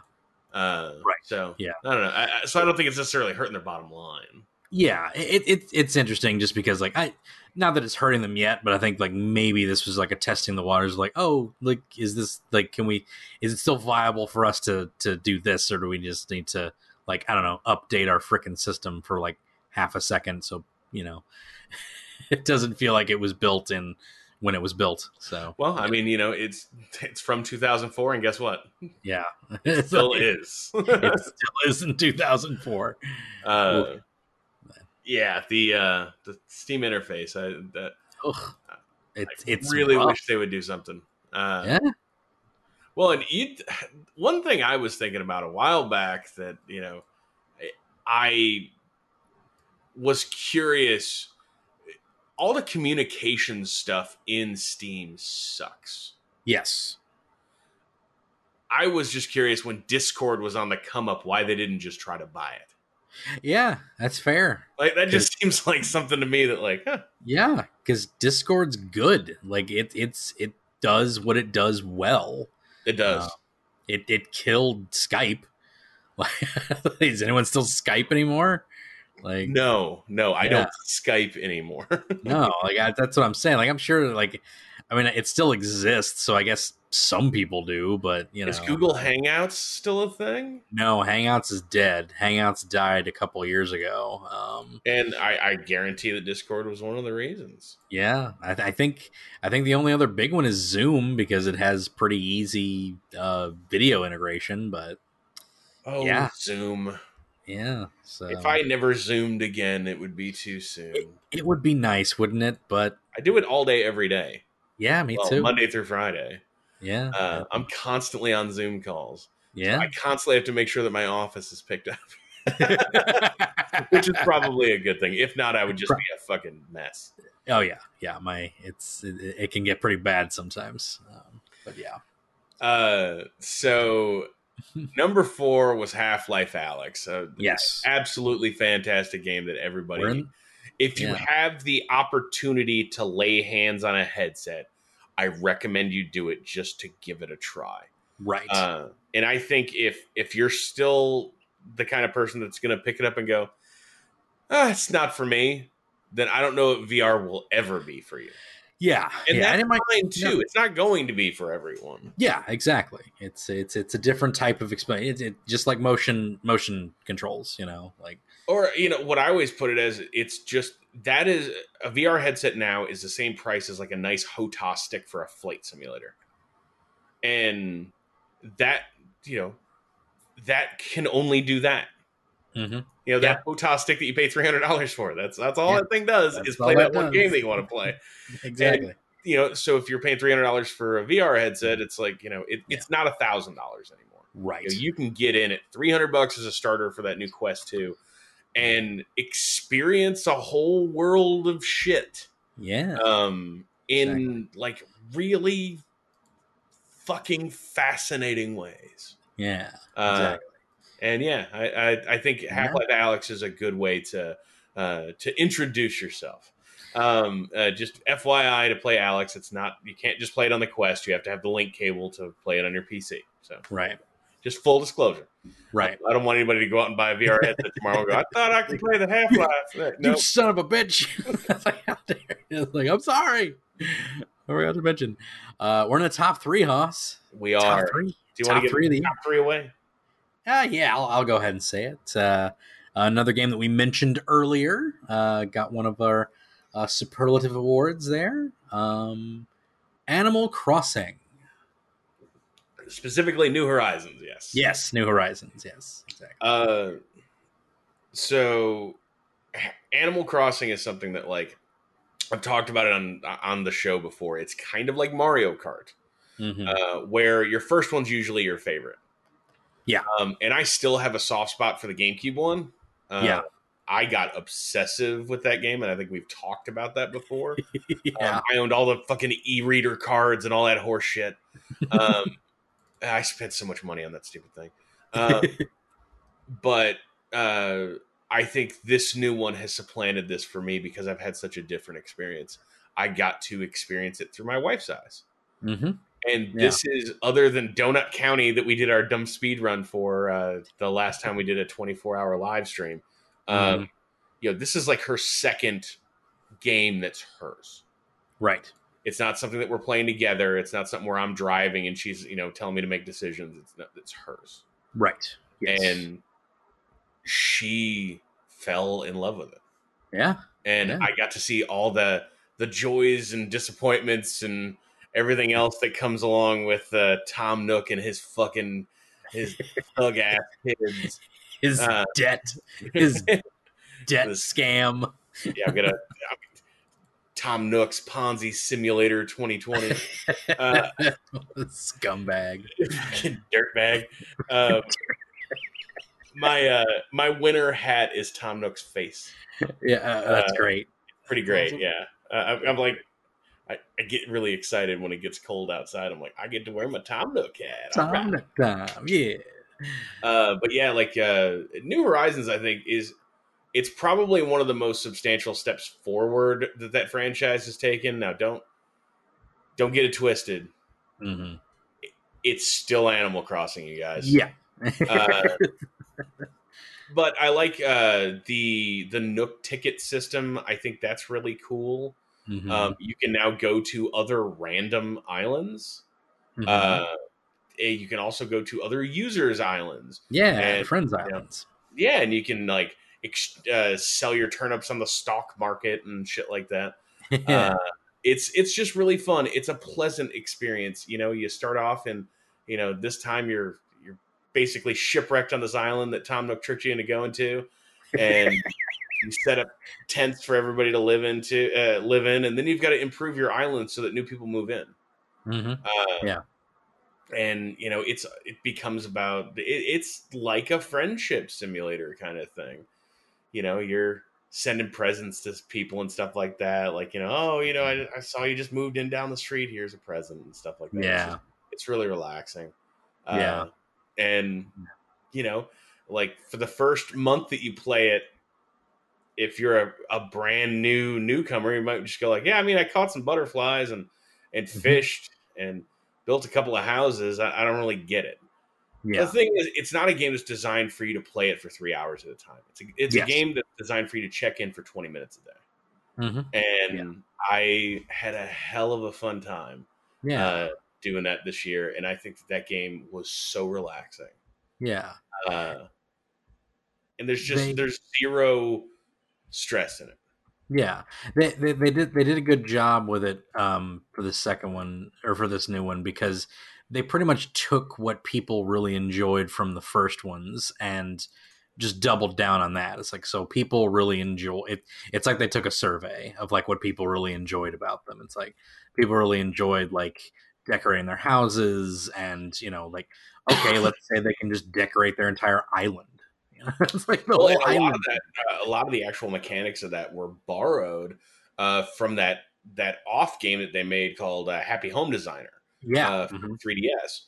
And that was a game that didn't let you do the island stuff at all. The town or island stuff at all. It was just about like people would hire you to decorate their houses. Right. And so a lot of the ways to manipulate things and more adequately have your house be representative of what you want and not just what it thinks it should do, makes it fun, man. I love it. I liked that. I thought that would be something that me and my wife would goof around with for like a month, and we're still playing it now. Still going. So. Yeah, I think I'm going to move us over. What is that the farming game that's sort of like Harvest Moon? I mean, I know Harvest Moon. It's really popular right now, though. Like it's pixely. I'm not sure. I'm only familiar with Harvest Moon. I don't know what that one is Uh, that you're referring to. I'll think of it, but we can keep going. Okay, yeah. Stardew Valley. There you go. Oh, Stardew Valley. Yeah. Okay. Yeah. Oh, right. Yeah, I'm starting to I'm think that. sorry.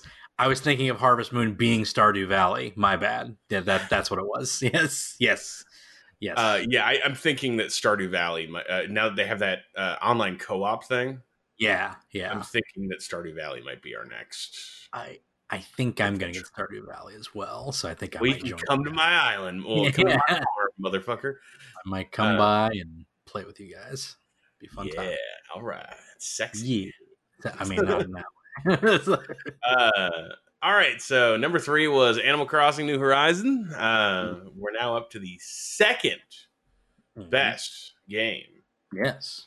Indeed. of 2020, and that is Yakuza Like a Dragon. Yes, I know nothing about this game except what you have told. This game is awesome. Yeah. It is.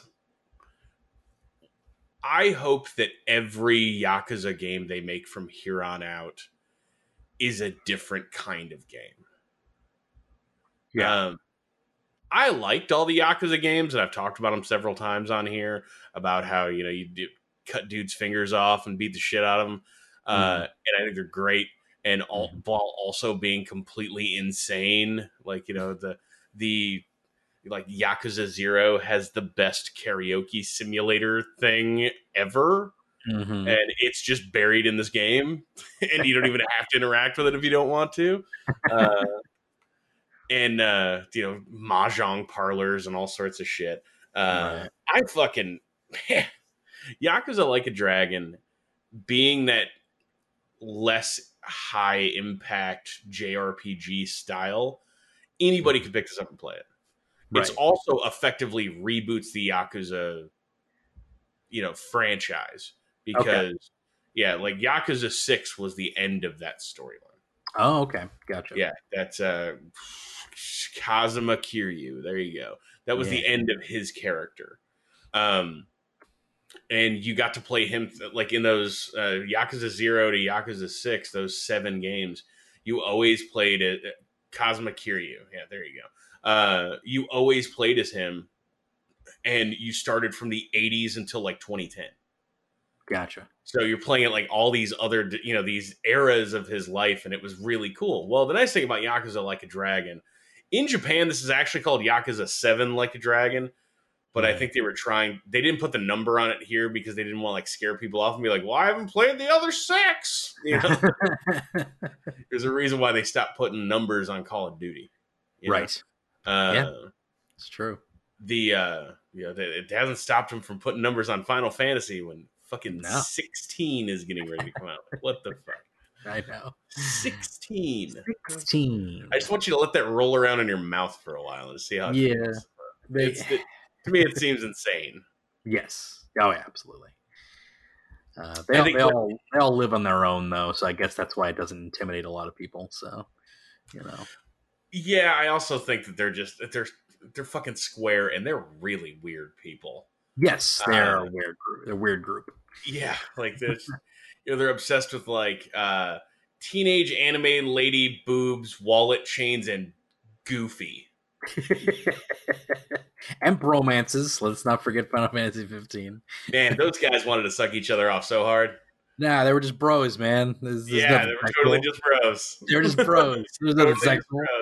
No bros. But yeah, Yakuza Like a Dragon, it's actually, it lets you build your party in the same way that a regular JRPG would.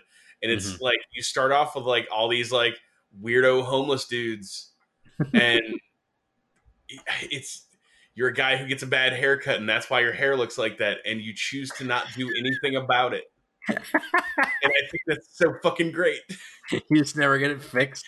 You look totally normal in the beginning of the game, and then he gets a quote unquote haircut, and that happens, and he's just like, huh, that's not really what I was going for. Well, whatever. Guess I'll leave it. Yep. For the next 60 hours of this. I have over 60 hours in that game. That's a lot of hours. It's a long one. Man, if you wonder why I haven't like finished Assassin's Creed Valhalla or anything like that, it's, between Watch Dogs Legion and Red Dead and Yakuza, it's like all these games are like 60 or more hours long that I've played in the last few months, and the weakest one had to not get finished. Sorry, Assassin's Creed Valhalla. sorry, Assassin's Creed. But I think that Yakuza Like a Dragon is one of the most hilarious video games I've ever played. Some of the funniest cutscenes. Nice. You can play the game as dubbed into English. It's got a really good voice cast, or you can play it subtitled. I prefer playing it subtitled because I always have. But I mean, if you Murderers Row of the Troy Bakers and was it Lauren Bailey and all your the guy who does Marcus Phoenix that was also Bender, John DiMaggio. He's in there. John DiMaggio's there. It's just your Murderers Row of Nolan North. Who would you expect to be in this video game? They're in here. Yeah, exactly. Jennifer Hale. Jennifer Hale's in there. Yeah. There you go. Yeah, it's but it's great. I flipped over to English for a little while and thought it was just fine, but ended up going back to subtitles mainly because I'm a jerk and I don't actually watch most of the cutscenes. I usually just read the subtitles and click forward. Man, the game's long enough already. All right, that's true. Yeah, I mean, when you got so much game, like you don't need to watch every cinematic in it. Yeah. If it's a really ridiculous cinematic, like the one where I met the piss wizard. Okay. Yeah. Maybe I'll let that one go. That just I was like, okay. No, what's great is that the game is so fucking off its rocker the rest of the time that you're just like, of course there's a piss wizard. Of course, yeah. I'm you don't surprised even he didn't show up earlier. Yeah, you don't even think about it much. Just like, that tracks. Sure. About to fight the piss wizard. You see, this game has summons in it too, eh? It does, yeah. Like, I'll give you a little one. It's from early in the game, so it doesn't.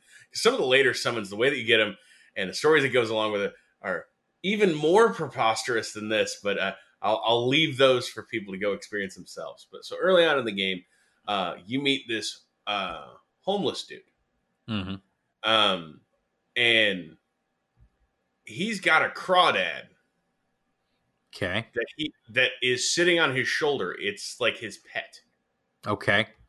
So you throw it into the filthy river. You're like, oh man, there was something on you. Sorry about this, and you throw it away. And the guy's like, oh my god, that was mine. That was my friend.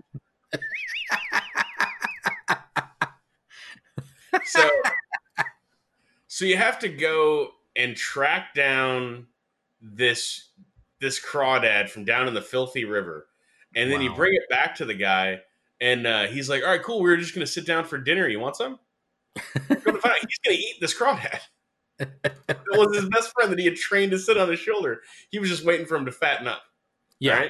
Right? So then you're like, well, you make, and it's like the most hilarious anime, like fucking like your eyes, shoot out super big and it zooms in on your face. And then it's you making eye contact with the crawdad over and over again. Like you bonded with the crawdad now, and you're like, oh no, what are we gonna do? So you end up having to go out and go grocery shopping for the guy so that he won't eat the crawdad. And then the crawdad becomes one of your summons. So whenever you use it in combat, like 1,000 crawdads come raining down on these guys and does damage. That's what I'm telling you about this video game. That sounds amazing. It is the single funniest fucking game I have ever played.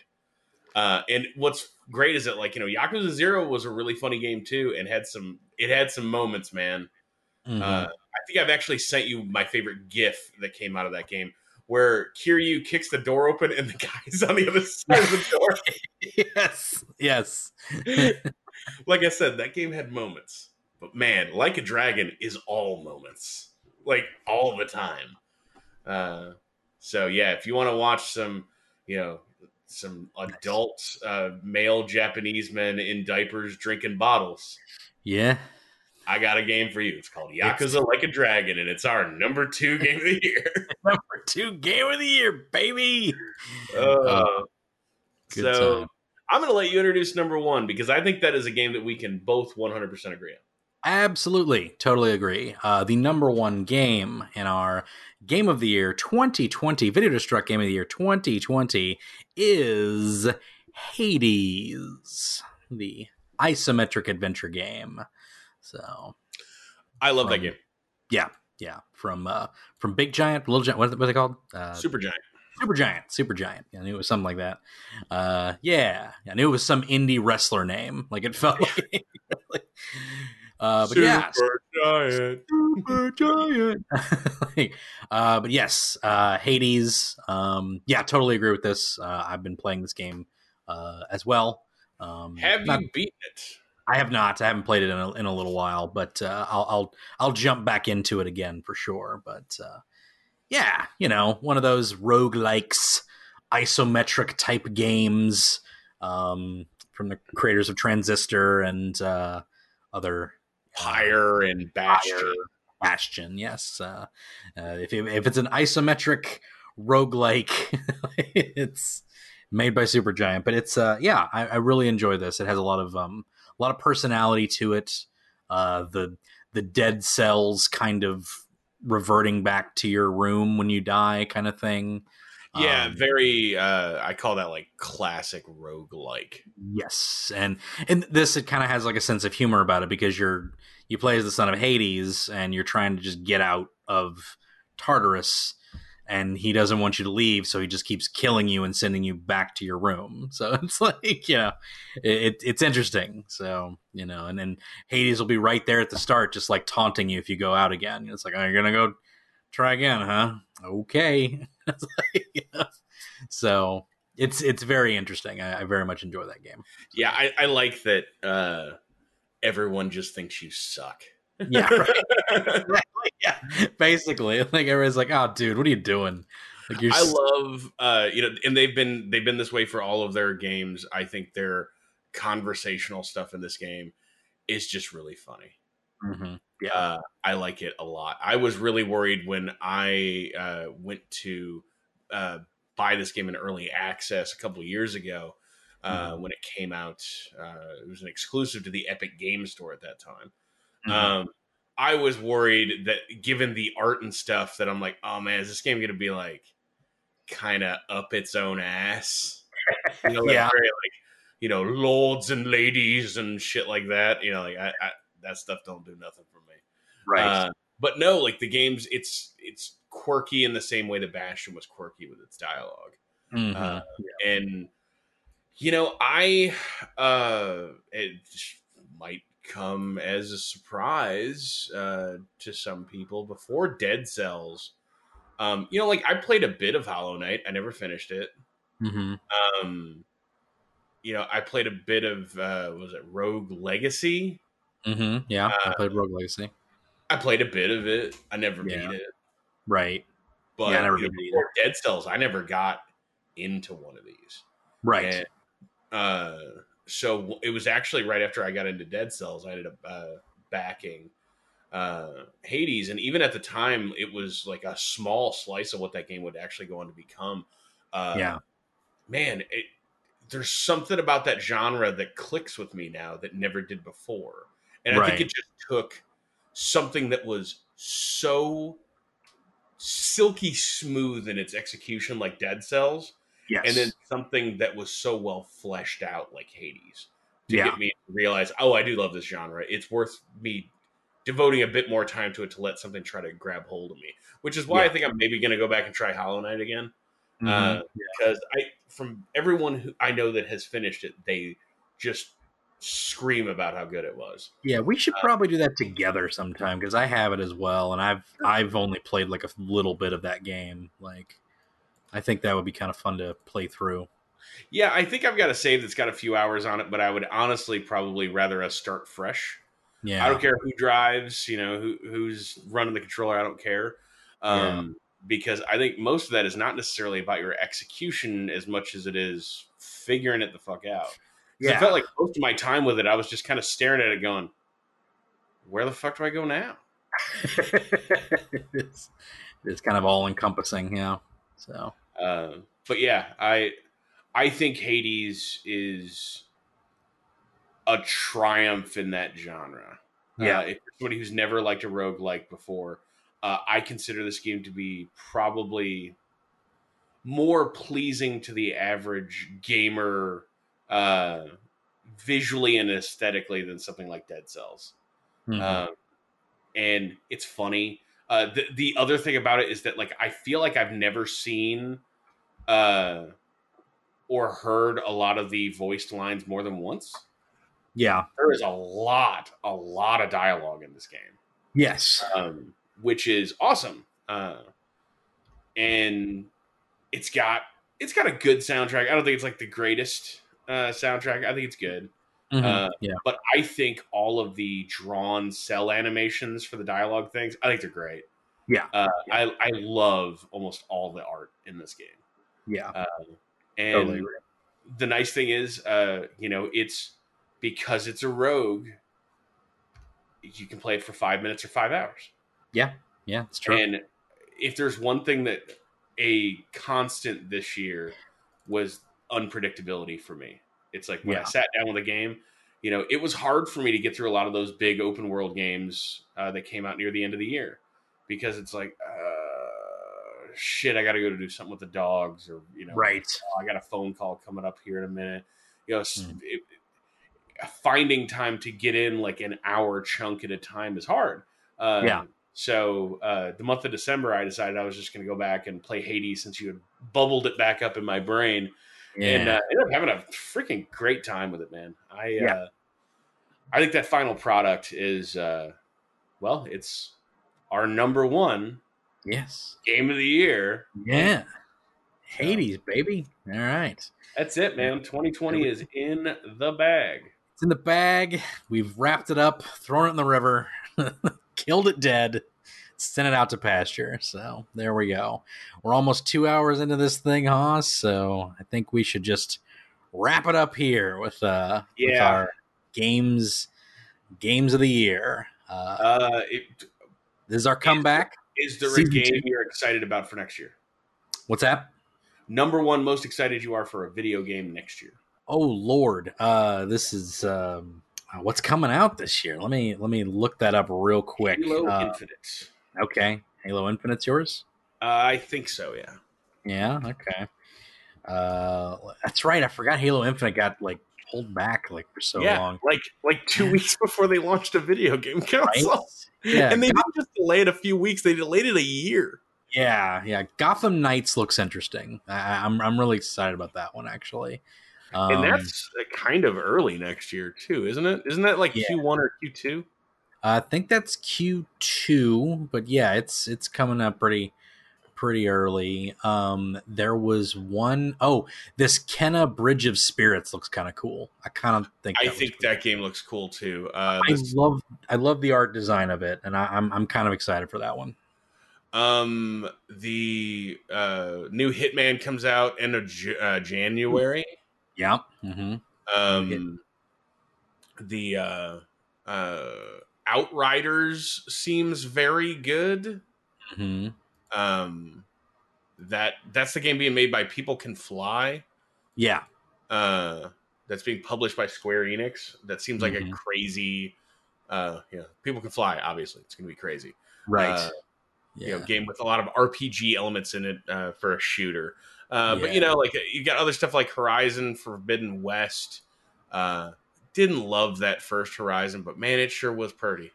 Right. Yeah. Oh shit! And I forgot, No More Heroes motherfucking 3 comes out. That's right. No More Heroes 3. Yeah, that's right. That's coming out. There's one stylistically that looks more interesting than the gameplay called Deathloop. I think Deathloop looks super awesome. Yeah, it looks really interesting. I don't know if it's gonna hold up to how that game is being presented, but it's I'm interested. I'm interested. I feel like the grindhouse aesthetic was really overused in video games 12, 13 years ago. Mm-hmm. But when done well, I still think it looks really cool. Yeah, I agree. Oh, and Psychonauts 2 this year. Yeah, Psychonauts 2 as well. That'll be something to look forward to as well. So. Yeah, there's some good stuff coming out here, but any closing thoughts on 2020? Any it can go die in a fire, and I never want to look at it again. So, hey, I as much as 2020 was bad for the populace, it was incredibly fortunate for me and my wife. It was. I had a good. I didn't have too bad of a year personally, but just all of the problems that everybody seemed to have. I think it's painful to talk about that year in a few ways. Well, and it's just everybody's so all over the place on it, and all I want is health and good fortune for everybody. Agreed. In the coming year, and let's all decide to tone it down a little bit. A little bit. It'd be great. I think that'd be great if we just toned it down a little. Yeah. Like if we all just chilled out, I think we'd be pretty good. If I learned anything from the Eddie Murphy classic film Bullworth, it's KIT, keep it together, keep it together, keep it together, keep it together. Keep it together. Speaking of Eddie Murphy, also coming back to America. It's coming out. Yeah, too. I saw that trailer and I was like, all right, maybe I'm in. Maybe I'm in. I know. I was not excited for that. And I saw the trailer, was like, maybe you got me, Eddie. Maybe you got me. So, I don't know. We'll see. I like that he's actually getting, fairly close to the age of the old Jewish men in the barbershop. It's true. It's true. Didn't have to put quite so much makeup on him at this point. Yeah, exactly. A few more. Yeah, I really, I'm hopeful for this year. So yeah, agreed. Let's keep positive vibes rolling. We've got a whole bunch of new series and new content that's going to be coming to the site, your podcast feeds, and our YouTube page. So you probably need to keep an eye on that stuff. Absolutely. We'll be coming back weekly, so we will check you guys out next week. This has been the VideoDestruct podcast. You can check us out at VideoDestruct.com, DestinationComics.com/DNN, on Facebook at VideoDestruct, and on Twitter at VideoDestruct. And you can also follow me on Twitter at Hoss_Buddy, HOSS_BUDDY. I talk about video games and pro wrestling and video games about pro wrestling and not politics. No, none of that. Give me a follow. There's nothing better than that. Cleanse your timeline with pictures of my dogs. Exactly. Yes. Pictures of dogs. Always great.